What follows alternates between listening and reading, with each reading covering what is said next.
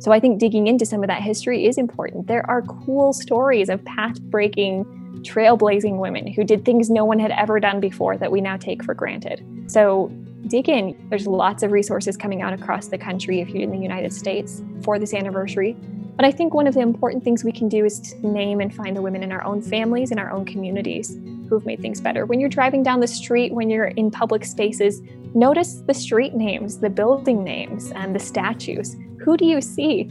It's usually a lot of men, and usually white men at that, right? Yeah. There's so much that we could do to make public the contributions of women, of people of color, of people in our society who are usually left out. And I think that the suffragists who fought for voting rights would count it as carrying forward their legacy if we were working to not only honor their history, but to make sure that we are excavating and lifting up voices that have been lost for too long.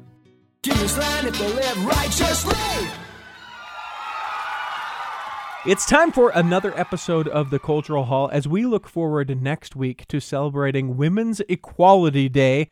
I wanted to make sure that we had this very important conversation about thinking women. Now, I believe in women, especially thinking women, and I think that quote from Emmeline B. Wells certainly plays into the discussion that we'll have today with Catherine Kitterman. Now, here's the deal. Do you not know who Emmeline B. Wells is? Do you not know her significance in not only the history of the church, but also in the history of these United States? Well, here to answer those questions and more, and we'll talk about Women's Equality Day with Catherine Kitterman. Thanks for being here, Catherine. Thanks for having me. Now, you and Rebecca Ryan Clark, who's not going to be a part of this discussion, have come up with this book, Thinking Women, A Timeline of Suffrage in Utah. I know the answer, but to really onboard this conversation, why are we doing this book now? Yeah, this book is really important this year because 2020 marks several important anniversaries for voting rights, especially for women in the United States. So 1870, 150 years ago, was the first time that women voted with equal suffrage in the United States. That means they voted with the same voting rights that men had. And that happened in Utah. The first woman to cast a ballot under an equal suffrage law was Seraph Young, who voted in Utah or in Salt Lake City's municipal election on February 14th. And then we hear the name Seraph Young, and that's got to be some relation to Brigham Young, I would think. It is, in fact. She was his grandniece, so not a very close relation, but lots of newspapers reported that she was his granddaughter incorrectly and kind of made a big hype about that. But she was the first person to cast her ballot, probably because she was a school teacher. She was on her way to work that day. So other women voted, but the newspapers didn't write their names down. It's an interesting thing to recognize that this is not too long ago. Right? No. Like 150 years. I mean, sure, that's much longer than our additive lifetimes together, but not much longer than that. And this was a time when, up until that point, women had not cast a vote. Women weren't voting in the same ways that we would expect. There were a couple situations in the U.S. where women had been able to vote if they owned property or if it was a school board election, just really limited circumstances. But I think one thing we have to remember is that the U.S. Constitution did not set any voting requirements or say anything about who could vote. It left that up to the states. And all the way up until 1870, no state or territory allowed women citizens this blanket right of the right to vote. And that would change really slowly. So I think that a base level of understanding for people about this is they go, yeah, women's rights and Utah had something to do with it. And I think that we sort of, unless you have taken the time to study, you probably don't know any of these characters, who these people are that had a part of the movement, certainly beyond Seraph Young, but who, why, and how? Why is it that Utah was that first place? Yeah, it's a really interesting and complicated story. Because if you're familiar with U.S. history, you know that 1870 was 50 years before the 19th Amendment would be ratified. And that was the amendment to the U.S. Constitution that protected in some ways or guaranteed U.S. women's right to vote, although we know that voting rights for women of color still took longer. So the Voting Rights Act of 1965 is another piece of that. So when you look back to 1870, that's a long time before many women in the United States cast their first ballots. And there were several reasons for this. At the end of the Civil War, congressional Republicans in the United States were looking to find ways to end the practice of polygamy in Utah and other Western territories. And they were casting about for some ideas to do this when some women who wanted the right to vote tried to marry the issue in Congress. They said, if you give women the right to vote in Utah Territory or in the West in general, these women will surely vote to free themselves from the system of polygamy. They'll surely end that by using their political power. And so there were a few bills in Congress in the late 1860s that said, we're going to give women the right to vote in order to end polygamy. Now, those didn't go anywhere, but here in Utah, the discussion started. And as you can imagine, many Latter-day Saints had a little bit of a different view of what would happen. Especially where we feel like it's given from God, they would have voted or found themselves voting the opposite way than maybe the government would have thought they would. Yeah, and it looks like Latter-day Saint church leaders were pretty confident that that would happen as well. So there were lots of conversations going on at the time, and anti-polygamy legislation did lead into this because there were laws that were proposed that would have taken away men's rights to vote if they were polygamists and things like this. And Utah women, even before they actually got the right to vote, leading Latter-day Saint women like Sarah Kimball and the 15th Ward Relief Society and others, they gathered women to hold these big indignation meetings, large meetings where women would come together, protest this proposed anti-polygamy law, and say, we need to protect our rights as American citizens. That was their first real entrance collectively onto a political stage. And it showed Latter-day Saint men that they could trust women in the church to defend their interests, if that makes sense. And the law that gave women voting rights, women citizens voting rights, passed just a few weeks after these large indignation meetings had happened. Talk to me about what those looked like. Certainly, if anyone has watched the news recently, we have certainly seen different ways where people will share their beliefs and what they feel like should be done or maybe shouldn't be done. What do these indignation meetings look like? Yeah, indignation meetings were a common feature, especially before the Civil War in the United States. So it's a place where people would come and kind of formalize their expressions of anger, they're upset over a particular law, policy, leader, and they gather together to give strength to their opinions. So in these meetings, women were opening with prayer. They were having speakers rise to share their feelings about their rights as American citizens, what they felt that they had been called to do by God, those sorts of things. And they would write up these resolutions that everyone would sign or agree to at the end, saying, we resolve that the United States government has no right to do this, these sorts of things. And they would send these in from different territories, send in their reports, from different settlements across the territory, send in their reports to be published in the Deseret News. They said, we're going to petition the United States government and all of these things. So women were really gathering here as a force to be reckoned with. It was a way that bound them together and made their voices louder. And interestingly, the largest meeting in Salt Lake City in January 13th, 1870, they didn't let any men inside the building except newspaper reporters. So these were calculated to gain publicity, both locally and nationally. Leading Latter-day Saint women like Eliza R. Snow and others knew that they were portrayed as oppressed and degraded and deluded women in the press. And they wanted to present a different picture. They wanted to show that they were articulate, that they were thinking women, right? And that they would stand by Latter-day Saint leaders and Latter-day Saint church practice.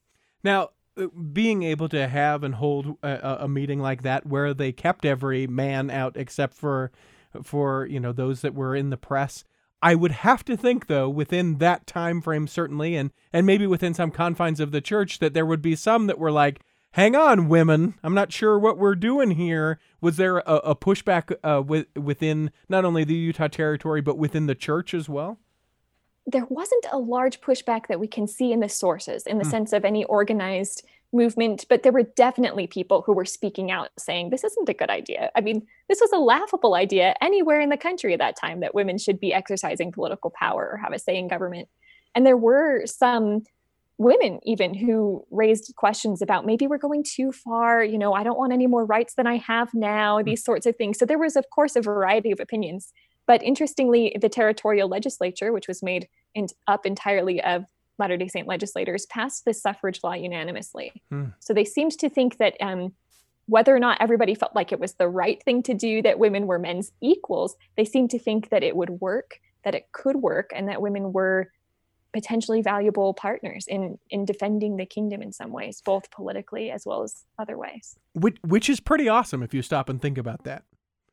Like the value that is placed certainly on the voices, but just to know where within the territory and within the church in this time compared to maybe others, if we can forgive the term, almost pioneering that sort of thought or that way of acceptance and furtherance of it.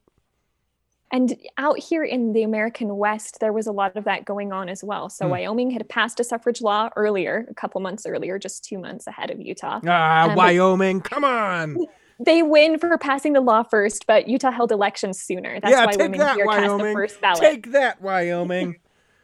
And that's something everybody knows, that story of Wyoming, and people don't associate Utah usually with being a leading place for women's rights. And there are a lot of stereotypes that go in with that. But part of it was the same reason why people at the time thought it was weird. And it's because of the practice of polygamy. So let's talk about some of these people. I think that too often within stories within the church, we hold up men as examples, and we don't have enough of strong, faithful women that we can say, hey, here is a person. This is what they did. We can learn from their example. And so, however many you want to highlight, I will just ask questions around those individuals. Wonderful. I have a lot of favorites. The first person that many people may recognize, as you mentioned earlier, is Emmeline B. Wells. In many ways, she was the leading suffragist among Latter-day Saints and Utahns generally, partly because she was the editor of the Woman's Exponent. And as editor, she connected with national suffrage leaders. So not only was she sharing news in the Exponent about women's rights and advancements across the country, but Emmeline was also connecting with national leaders' campaigns for suffrage back east. In the 1870s, when women in the East were circulating petitions for a constitutional amendment to enfranchise women, Emmeline said, hey, we can do that in Utah. And she did. They got more signatures from Utah than any other state or territory at the time. That was a big deal, and it kind of got some attention from these women back east, who invited her and other Latter-day Saint women then to come and speak to national suffrage conventions. Who was she, though? I mean, that's kind of what she did, but is she one of the early saints that came across in Pioneer? Like, where does she come from? Who is she?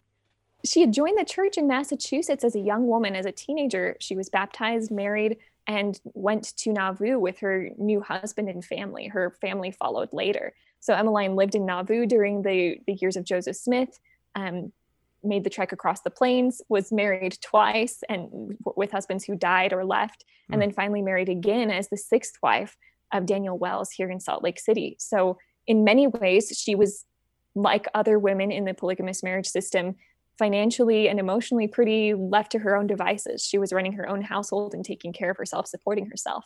When she stepped into her role in public life in the 1870s, her daughters were teenagers and things, but you can still see in her diaries, she mentions things where people are asking, wait, can a woman be involved, like have a job as a newspaper editor and still take care of her family at the same time? And she faced a lot of the same tensions that women today are balancing with the different demands of family and other life. And you mentioned it's worth clarifying for people who are unfamiliar with the Exponent, the Women's Exponent, what that even is, and what its role in all of this was.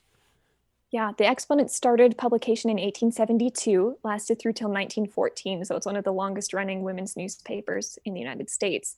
And as a semi-quasi organ for the Relief Society later, it shared a lot of Relief Society news, but it especially shared women's rights news. There were articles about cooking and housekeeping tips and things like this, but it was mostly full of Relief Society news, sketches of Latter-day Saint history, but a lot of news about what women were doing, both in education, in professional pursuits, in the different professions like writing and medicine. There was so much about the Exponent that really tied and connected women in Utah and Latter-day Saint readers to what was going on more broadly in the women's movement nationally. And there's obviously value in the title of the Exponent. What's the connection with that and the movement? I actually don't know how they chose the title, so I'd have to refer you to someone else who's more of a... Well, I look forward to that addendum to the book, Thinking Women, as we find out. I don't know. It's just something that's come to mind. Because there are so many terms that, as we talk about, even suffrage, like I think of suffrage and I don't think of like voting and the capacity to vote. I think of like, oh, they're suffering and oh, it's terrible and all these things. I always have to stop and go, oh yeah, suffrage is, the right to vote. Everything within the right to vote. Yeah, so it's worth, I guess, examining that terminology of those things because I think, and though neither of us know the answer, sorry everyone listening, we'll find it and I'll maybe tag it on at the end if I can find it. But those things do come about very intentionally, and oftentimes can add just that extra level of clarity, of faith, something, to know where those things come from, and especially where in these sort of modern times, to know that the exponent 2 came from its roots of the original exponent back 150 years ago, I think is worth noting. Let's take a break real quick. How does that sound? We'll come back and we'll get to know some more of your favorite figures, so be thinking of who we'll be talking about next. We'll come back and do that in the second block of the Cultural Hall. Hey, this is Dan the Laptop Man from PC Laptops. It's our ultra mega back to school blowout sale. We have hundreds of thousands of dollars of ultra high quality laptops and desktops on sale for up to 50% off the original prices. We've got demos, scratch and dents, trade-ins, and funny colored computers. It's crazy. Remember, you get a lifetime service guarantee on any PC Laptops brand computer. That means if you mess up your Windows or you get a virus or spyware, it's covered forever. Got an old yucky computer? No problem. We'll take it in on trade and we'll transfer all your pictures, music, and all your stuff to your PC Laptops computer for free. When you get your computer from PC Laptops, we'll make sure you're taken care of for a lifetime. To make it impossible to resist, we're doing 12-month special financing on any PC Laptops desktop or laptop computer. Have I lost my mind? Get into any one of our locations right now or check us out at PCLaptops.com. PC Laptops, where computers start at $7.99. PC Laptops, we love you. This is Kurt Frankum from Leading Saints, and I'd like to take a moment to visit the back row of the Culture Hall to let you know of an incredible virtual conference we are putting together. Have you ever had a deep desire to make room for LGBTQ Latter-day Saints in your local ward and community, but don't know the first step? Or maybe you've served in a leadership position and you want to set a strong example of inclusion, but aren't quite sure where to start. In order to help, we are putting together the LGBT Saints Virtual Summit in order to help Latter-day Saints better minister to our LGBTQ brothers and sisters. We've selected more than 20 presenters who have professional experience, personal stories, and leadership perspectives who will help all of us be better prepared to minister to LGBT Latter-day Saints. This is a great conference for family, friends, and ward members of LGBTQ individuals. It begins September 8th, and you can register by texting the word LEAD to 474747 or visit leadingsaints.org/LGBT. Again, text the word LEAD to 474747 or visit leadingsaints.org/LGBT. Here in the second block of the Cultural Hall, I hope that you're enjoying this episode as we dive into those of our past that make our future the greatness that it is. I hope that you will go to patreon.com/theculturalhall and show how much you love this episode by putting a couple bucks behind it. You put a couple bucks behind that which you binge for your eyes, so why not that which you binge for your ears? It's patreon.com/theculturalhall. 3 different tiers, and it helps us to be able to continue to do things. Plus, we have things like the fees for the website coming up. And if we have to dip into other sources of money, then you don't want to hear me complain about that. Head over to patreon.com/theculturalhall. Catherine, let me introduce you to one that I have been fascinated with, and I'm curious as to what you may know about her as far as this whole discussion goes. I was curious to know about Lula Green Richards. What do you know about her? She doesn't figure as much in our book because she takes a step away from public life right when our story picks up. But she was the first editor of the Woman's Exponent. So she was living up, I think, in Smithfield. Somebody who is smarter than me is going to correct us on that, I'm sure, in Cache Valley area in northern Utah. And she was actually asked to be the first editor of the Woman's Exponent. So she's a poet.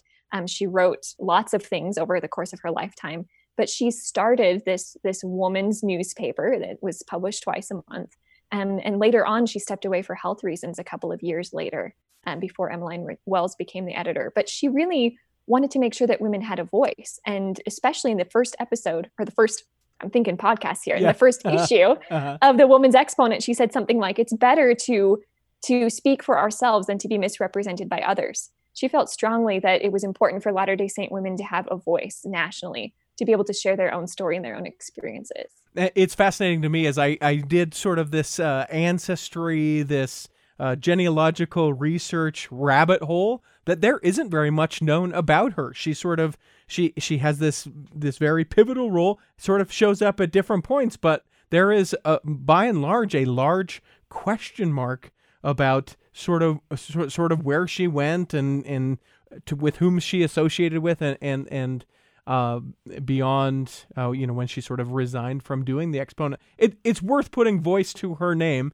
because, as you indicate, she is the first one. I won't try and ask any questions that you may not know the answer to anymore. I realize I'm putting you wholly on the spot, and I think that you've been great about it. Who else would you like to highlight?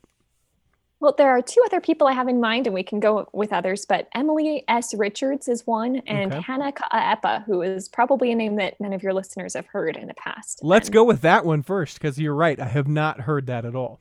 Yeah, so there's a long and complicated history about voting rights in Utah. Latter-day Saint women were tied up in this issue of polygamy, as we talked about. Congress eventually decided to take away women's right to vote in Utah because they weren't voting against polygamy, and Congress wanted to end polygamy, and they thought if we can reduce the political power of Latter-day Saints, that will help. So all women lost the right to vote in 1887 here in Utah. Then women organized to regain the right to vote here, both in Utah when it became a state, and they pushed for a national suffrage amendment. Part of the reasons for that was that they had seen the dangers of this state by state or territory by territory approach. They had seen that they had lost their voting rights and they wanted something to be enshrined in the Constitution. But Hannah Ka'aepa, this is where she enters the stage. She was born in Hawaii. She and her family joined the church, and she and her mother immigrated to Utah in 1898, which is the same year that the U.S. annexed Hawaii and made it a territory of the United States. Hannah and her mother had been well educated. They were connected in circles in Hawaii. They had known the queen, whose name I am not good at pronouncing, Liliuokalani. And when Hannah came here, she, like many other Native Hawaiian Latter-day Saints, settled in Yosepa in Tooele County, so west of Salt Lake City. Hannah was active in the church. She was part of the Sunday school. There are records of her giving speeches at Sunday school conferences and things like that. But she stepped onto the national stage when she went back east in 1899. A lot of Latter-day Saint women leaders had been invited to speak to the National Council of Women, which was an organization for women that the Relief Society and the Young Ladies Mutual Improvement Association were part of. And Hannah was one of the speakers. She spoke in English and Hawaiian, and her message was focused on voting rights for women in Hawaii. And that was a really important message because when you think about this in the 1890s, not too many people who were leading these national organizations were women of color.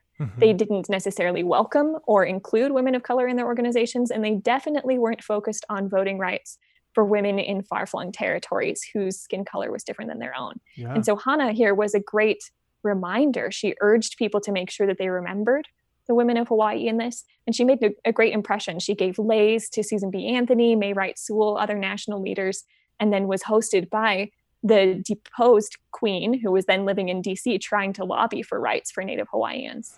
So it's a fascinating story. We don't know a lot about her, but there's some about her in our book, and also a biography on utahwomenshistory.org written by Andrea Hendricks Komodo. Amanda Hendricks Komodo, excuse me. It's so interesting to me because I've never, I do not claim to be a scholar of this subject, certainly. But I claim to be at least aware, and that's not a name that I have ever, heard mentioned in the discussion around this. Certainly, Emmeline B. Wells, sure. Seraph Young, of course, as we're having the discussion. Susan B. Anthony, although not a member of the church, certainly, we hear a tremendous amount about her. But these other people who, for their own right, are the catalyst for many of these different areas to be able to have voting rights, to be able to encapsulate the entire United States, so that there could be that amendment. Like it is both exciting for me to talk about it and also a shame. Like I feel a little bit of guilt, or I don't know what it is as I try and process it, but something like these are the people that they can't speak for themselves because they have passed. We need to be speaking their names and sharing their stories and letting people know, hey, this is why this person was important. This is why you need to study these things. Absolutely. And it's difficult for so many of these women like Hannah. Later in life, their obituary, things like this don't mention their suffrage work. Their family may not even know about these things. There's just little bits and pieces in the historical record that you can find if you're looking, but it sure took a lot of looking for us to find stories of women like Hannah and others. Go ahead. Oh, no, please. Well, as part of our work, both Rebecca and I work for a nonprofit called Better Days 2020 that shares women's history locally here in Utah. But we were trying to feature a series of 50 women that would represent a diverse range of cultures and backgrounds and work that they did to advance women's rights.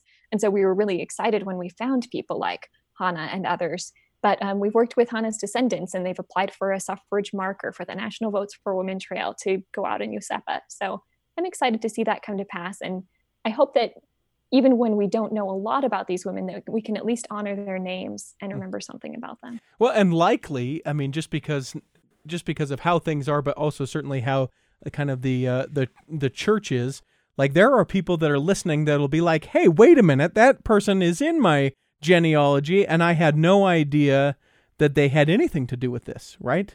They can find it within their own family lines or an adjacent family line and be able to share that story, or maybe be able to add to that story. Absolutely. What happened to those individuals as maybe they took away from or stepped away from the limelight. I'm thinking again of Lula, which is a great name, and that's why I've sort of clung to that over and over. I do want to let you get to the last one that you brought up. Yeah, let's go there first, actually. Yeah, well, I'm going to do a bait and switch here. How dare Is that okay? you? I mean, I was so excited, but yes, I will permit Well, it. the stories are connected, so I'll segue into this. Emily Tanner Richards, or Emily S. Richards, as she was usually known, is another key player in the Latter-day Saint women's movement. And people probably know about her because her husband was famous. He was a lawyer for the church, Franklin. Emily and Franklin spent time living in Washington, D.C., lobbying and presenting a good public face for the church. But a lot of people might not know about Emily's work for women's rights. She spoke at national conventions. She testified before Congress in favor of suffrage, like many other Latter-day Saint women. But one of the key things that she did was to organize the Utah Women's Suffrage Association. So after Utah women had lost their voting rights, they needed a suffrage association to push for those to get back into government. And they modeled and partnered with Susan B. Anthony, her National Women's Suffrage Association, to create one here in Utah. And Emily and other leaders went across Utah territory, mostly visiting relief societies and relief society halls and organizing the women there into local branches of the Suffrage Association. So by the time Utah was becoming a state, there were about 21 counties that had a suffrage association and many, many, many more towns. But women like Lucy Hepler were the leaders in those. These were women who had walked across the plains, many of them. Many of them had sacrificed and left behind homes and families for the gospel, but they felt equally certain that the restoration of the gospel also was supposed to restore women to their rightful place as men's natural equals, created in the image of God, right? And so women like Lucy Hepler, who lived in Glenwood in rural Sevier County, Utah, worked with the women to make sure that they had a voice. She would hold lectures. She appointed people to teach on different subjects. They sang songs from the Utah Woman Suffrage Songbook, which were often to Latter-day Saint tunes, but new words. Change the words. We were doing parody songs even back then. I guess not parody. They were, yeah. But well, they published lyrics. It was legit, right? But there's some great ones, and with poetry written by Utah women. But women like Lucy really wanted to make sure that women knew how to use the vote and were empowered political actors when they regained their right to vote. So she made sure that they taught lessons on different political subjects and that they heard from different speakers. And she worked also to make sure that they petitioned. When the Constitutional Convention was happening, they're drawing up what Utah is going to look like as a new state in 1895. It's all men in the room. It was all men who were elected as delegates, right? It was all men who were voting for this. But they wanted to make sure that women's voices would be heard. And so they went around door to door or meeting to meeting, we're not exactly sure how, and they gathered petition signatures from thousands of women and men across Utah asking that women's equal rights be placed in the Constitution.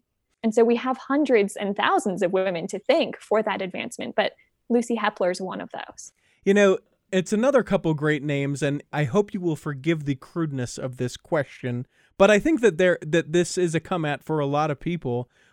I mean, women have the right to vote, and it's, 2020 now, so why do we care, right?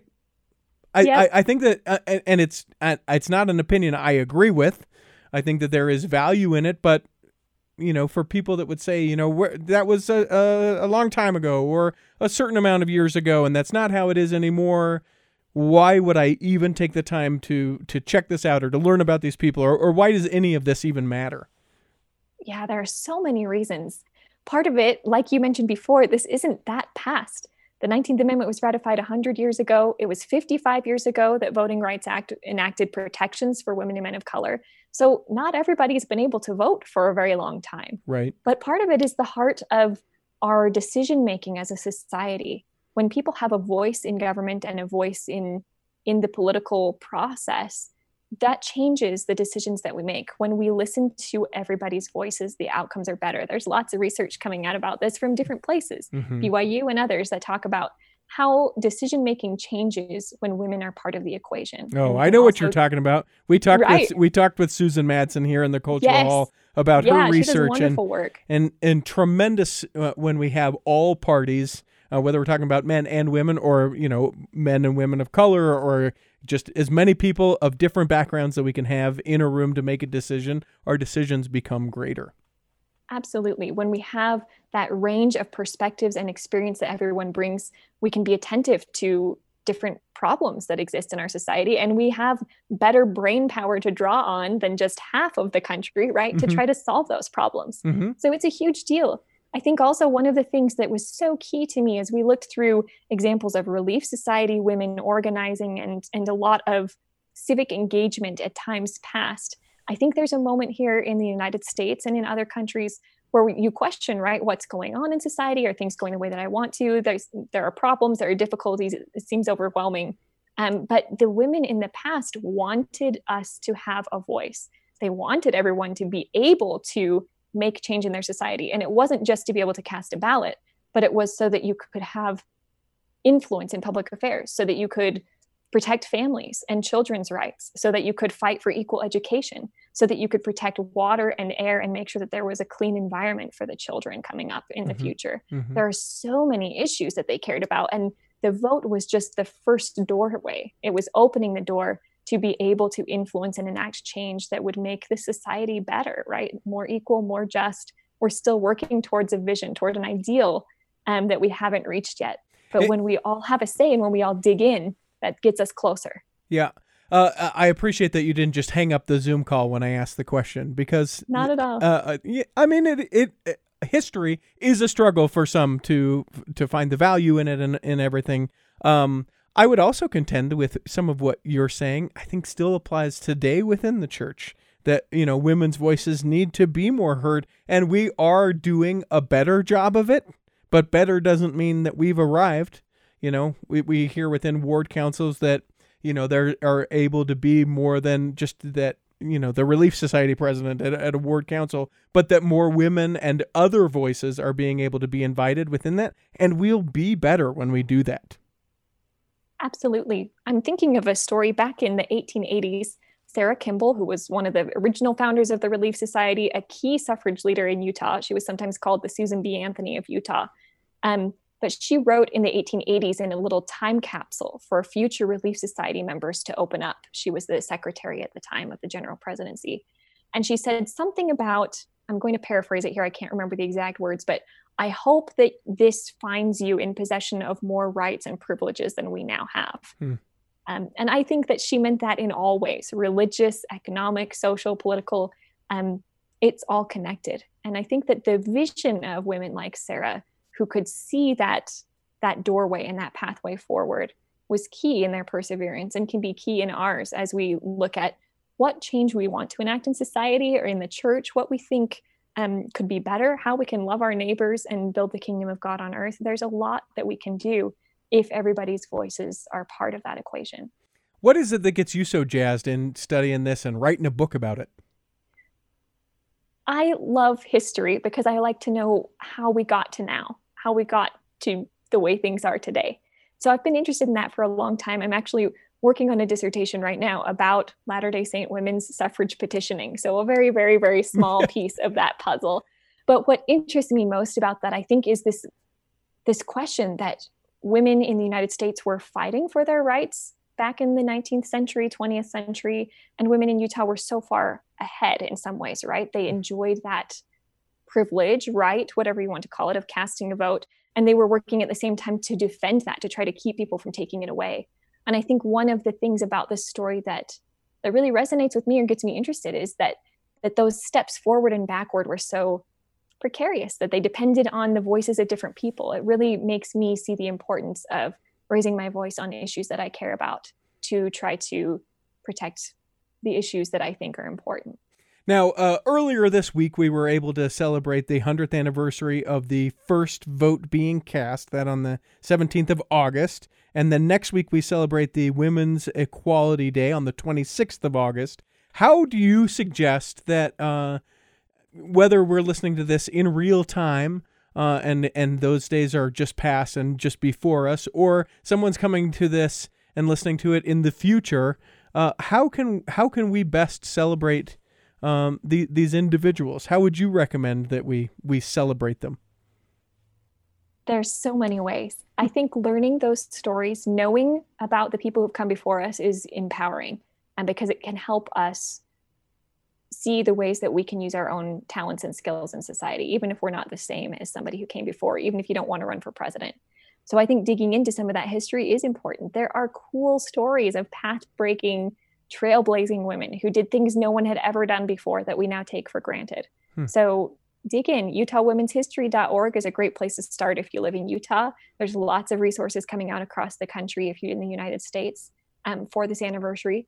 But I think one of the important things we can do is to name and find the women in our own families and our own communities who've made things better. When you're driving down the street, when you're in public spaces, notice the street names, the building names, and the statues. Who do you see?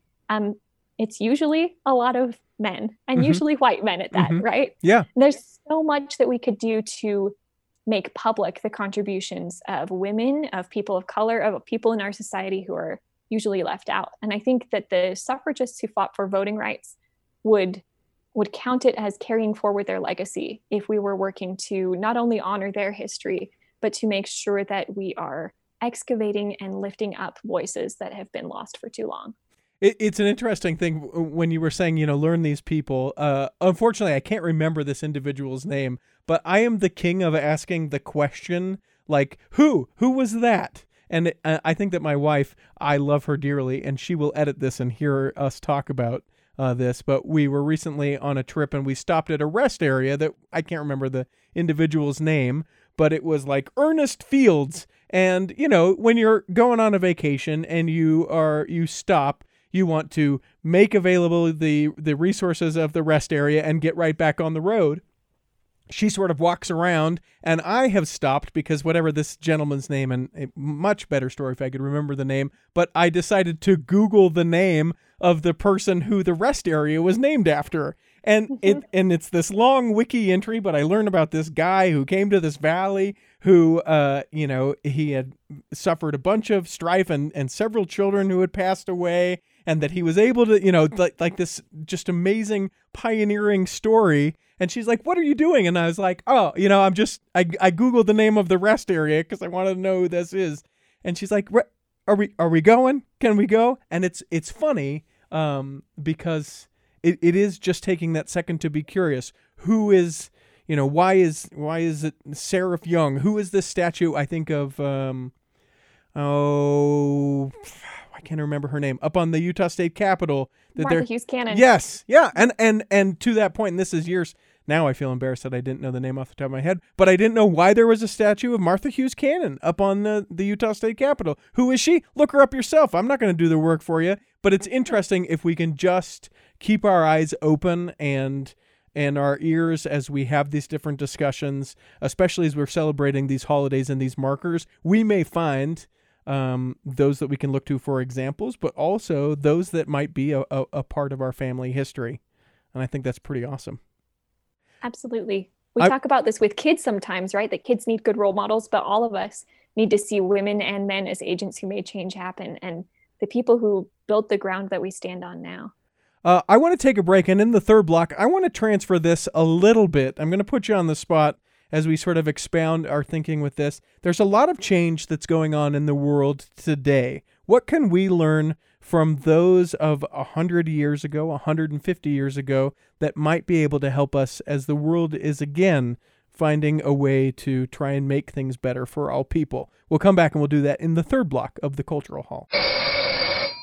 Imagine running a small business today. It's challenging. Imaging and internet presence is an absolute must. Even with that, you're still a small star in a bright cyber universe. Now, imagine you have someone who understands how to get your site designed for your talents and then easily searched by potential clients. Imagine Lennon Design. Whether it's strictly a website or a whole package of logo creation, advertising media, and promotional materials, Lennon Design is your partner in business. They'll test the boundaries of their imagination to create something unique for you. When you need creative, affordable design, let it be Lennon Design. Call 801-699-3022 or visit LennonDesign.com. Here in the third block of the Cultural Hall, we'll, of course, get to the three questions that we ask everyone who steps into the Cultural Hall. We'll ask those of Catherine. She's never listened to an episode of the Cultural Hall, so she has no idea what's to come. I'm not going to give you the clue. I didn't tell her while we were off the air, so those will come as a surprise to her as we get to them. Also, as we were in a break, you mentioned something kind of cool about Martha Hughes Cannon.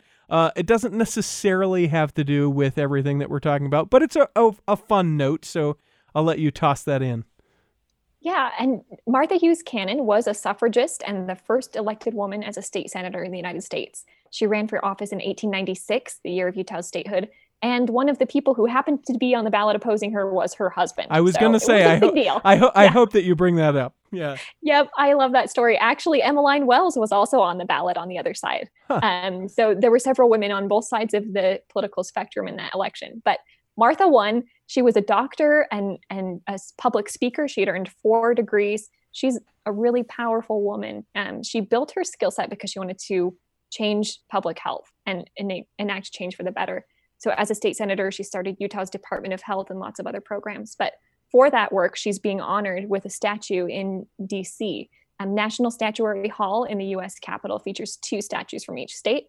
And Martha is going in. She was supposed to go in August for the anniversary of the 100th Amendment, or of the 19th Amendment. But she's going to go in sometime soon. Right now, she's living in a warehouse, but I'm excited. They have her masked up, socially distant in a warehouse. She's not breathing on anyone. Yeah.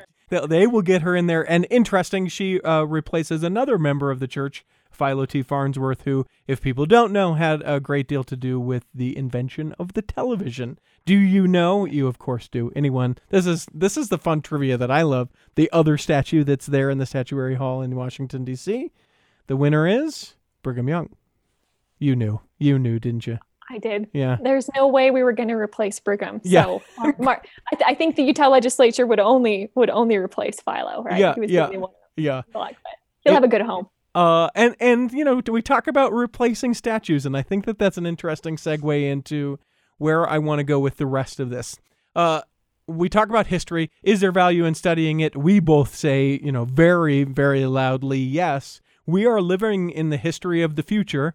Think about that for a second. In this movement, in this moment now, when voices who have otherwise been quieted or just not even heard are getting an opportunity to be shared. What can we learn from the suffragist movement that we can apply, that we can employ during this time of, if we want to call it Black Lives Matter, if we want to call it equality for everyone, whatever we want to call it. I don't want to incite any sort of, anger or someone not to listen by what I call it. I just want everyone to be treated equally and fairly and loved like it should be. Yeah, there's a lot of history from the suffrage movement and voting rights that I think applies really well here.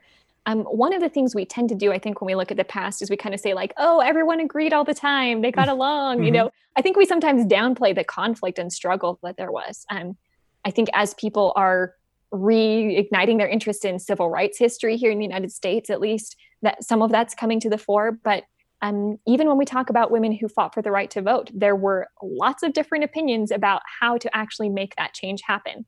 National organizations split and came back together and split again over differences in tactics. Some of them thought we should make noise and make a big fuss and stand in front of the White House and protest. That was the first time anybody protested at the White House, by the way. Women did it first. Did you hear that? Dibs. Boop. Yep. Yeah. Totally. But it was something totally new and shocking and crazy, and people thought that was going way too far. And so those people thought we need to be respectable, write letters, meet with the politicians. And really, when you think about it, both avenues of protest or activism are what really made that change happen. I think that's a lesson for today, right? That protests and publicity is really important in getting people's attention and making change happen, but also building those relationships and working for a long time to create possibilities and relationships that will allow for change were also big. Yeah. And each of those sides, both sides of those national suffrage movement, thought that the other one was totally ruining it. They hated each other. They thought they were just sinking the cause. But in reality, I think they needed both. They needed each other. What else? So, What else? I know I'm putting you on the spot. I got to think about this. One thing that is important to me as a historian is that statues, memorials, things like this that we're talking a lot about these days in the United States, those represent something. They represent the values that we as a culture want to uphold or to pass along or things like this. So I think it's really important to ask what those values are. And nothing's set in stone. We don't have to relive the past. We don't have to try to find perfect people in the past because that does not exist. As we know, human beings are fallible. But I think that we can think carefully about what the values are that we want our kids and that we want ourselves to really strive for. And those are the things that we should be representing in our own lives, in our public discourse. And those are the voices that we should be supporting. Yeah. Beautifully said. Really. I think it's such a valuable discussion and really, I mean, if no other come at for everything that's going on today is to be able to look at something in the past, right? For some, it's too much, right? It's too much. I don't know how and where and what, but if we can take something that, I don't know that we would say that it's settled, but it's maybe certainly more settled than what's going on now, and be able to look at it and say, yes, there were these people who did this and people didn't like that, but then there was this other group and this was able to enact this change and all these different pieces, and it came to be better. I think that there's a lot of people that are just like, can we just get a promise that it's going to be better? Like at some point, can there be a better? Can we have a promise of a better? And so no coincidence that it's Better Days 2020. Not at all. And it's not something that just happens overnight. Again, it's generations after generations of people moving that change forward slowly. I love it. The name of the book that people can pick up and be able to purchase is Thinking Women. It's a timeline of suffrage in Utah, certainly lessons for everyone. You don't just have to be a Utahn.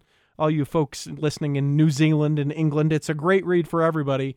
A great look in the past and like we've hopefully highlighted things of the present and subsequently the future as well. It's a book from Deseret Book and appreciate everything that they do in helping us be able to speak with fine people like Catherine Kitterman.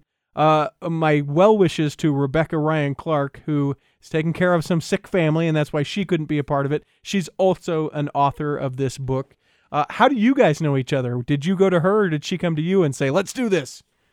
So we actually both worked for Better Days 2020, this nonprofit, and then it approached Deseret Book that way. So cool. It was a natural.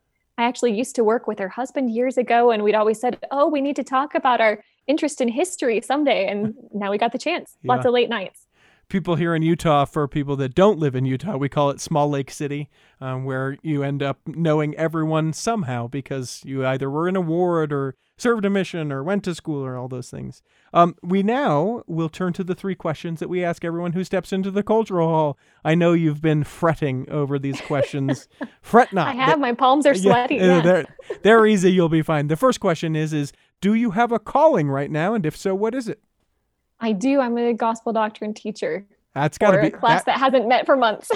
That's got to be awesome, though. Yep, I really enjoy that. It's a fun way to dig in myself. If you could pick a calling for yourself, either one that exists or make one up, what would you pick? Oh gosh, I'm sure I'm going to think of something tonight that I would make up. I actually think I would really pick to be a Sunday school teacher. That's probably my favorite. Is there a particular part of being a gospel doctrine or Sunday school teacher that you really like? Topic-wise, no. I just really like that discussion, especially with the changes to church structure. We'll see if we ever go back to physically meeting in buildings together again. but I sure enjoyed the opportunity to have conversations with people who have so many perspectives. And I can think that something's really obvious to me. My own perspective makes a lot of sense, but then I hear it said in new words or in new ways from somebody else. And it really changes how I think about things. Cool. The last question we leave up to you for your own interpretation. However, the question remains, and it is, what is your favorite part of your faith? I like knowing that change is possible. As a historian, I look at things in the past all of the time, and I remember things in my own life. I'm looking back at stuff in the past, and you think, how is it possible to get out of being the same way that I've always been, right? Or how can people change? How can societies and cultures change? And I think that's one of the biggest things that draws me to the gospel of Jesus Christ is that truth that we can change, that we can be better, that we can be different. And I think that applies not only to we as individuals, but we as a people, and hope that shows for the future. We hope that this episode has nourished and strengthened your body, that if you're not healthy enough to listen this week, that you'll be healthy enough to listen next week, and that when the time comes, you'll be able to travel home in safety. In the meantime, we'll be saving a seat for you on the back row of the Cultural Hall. Save me a seat, it's sure to be neat on the back row. We really gotta go on the Cultural Hall show. Ow!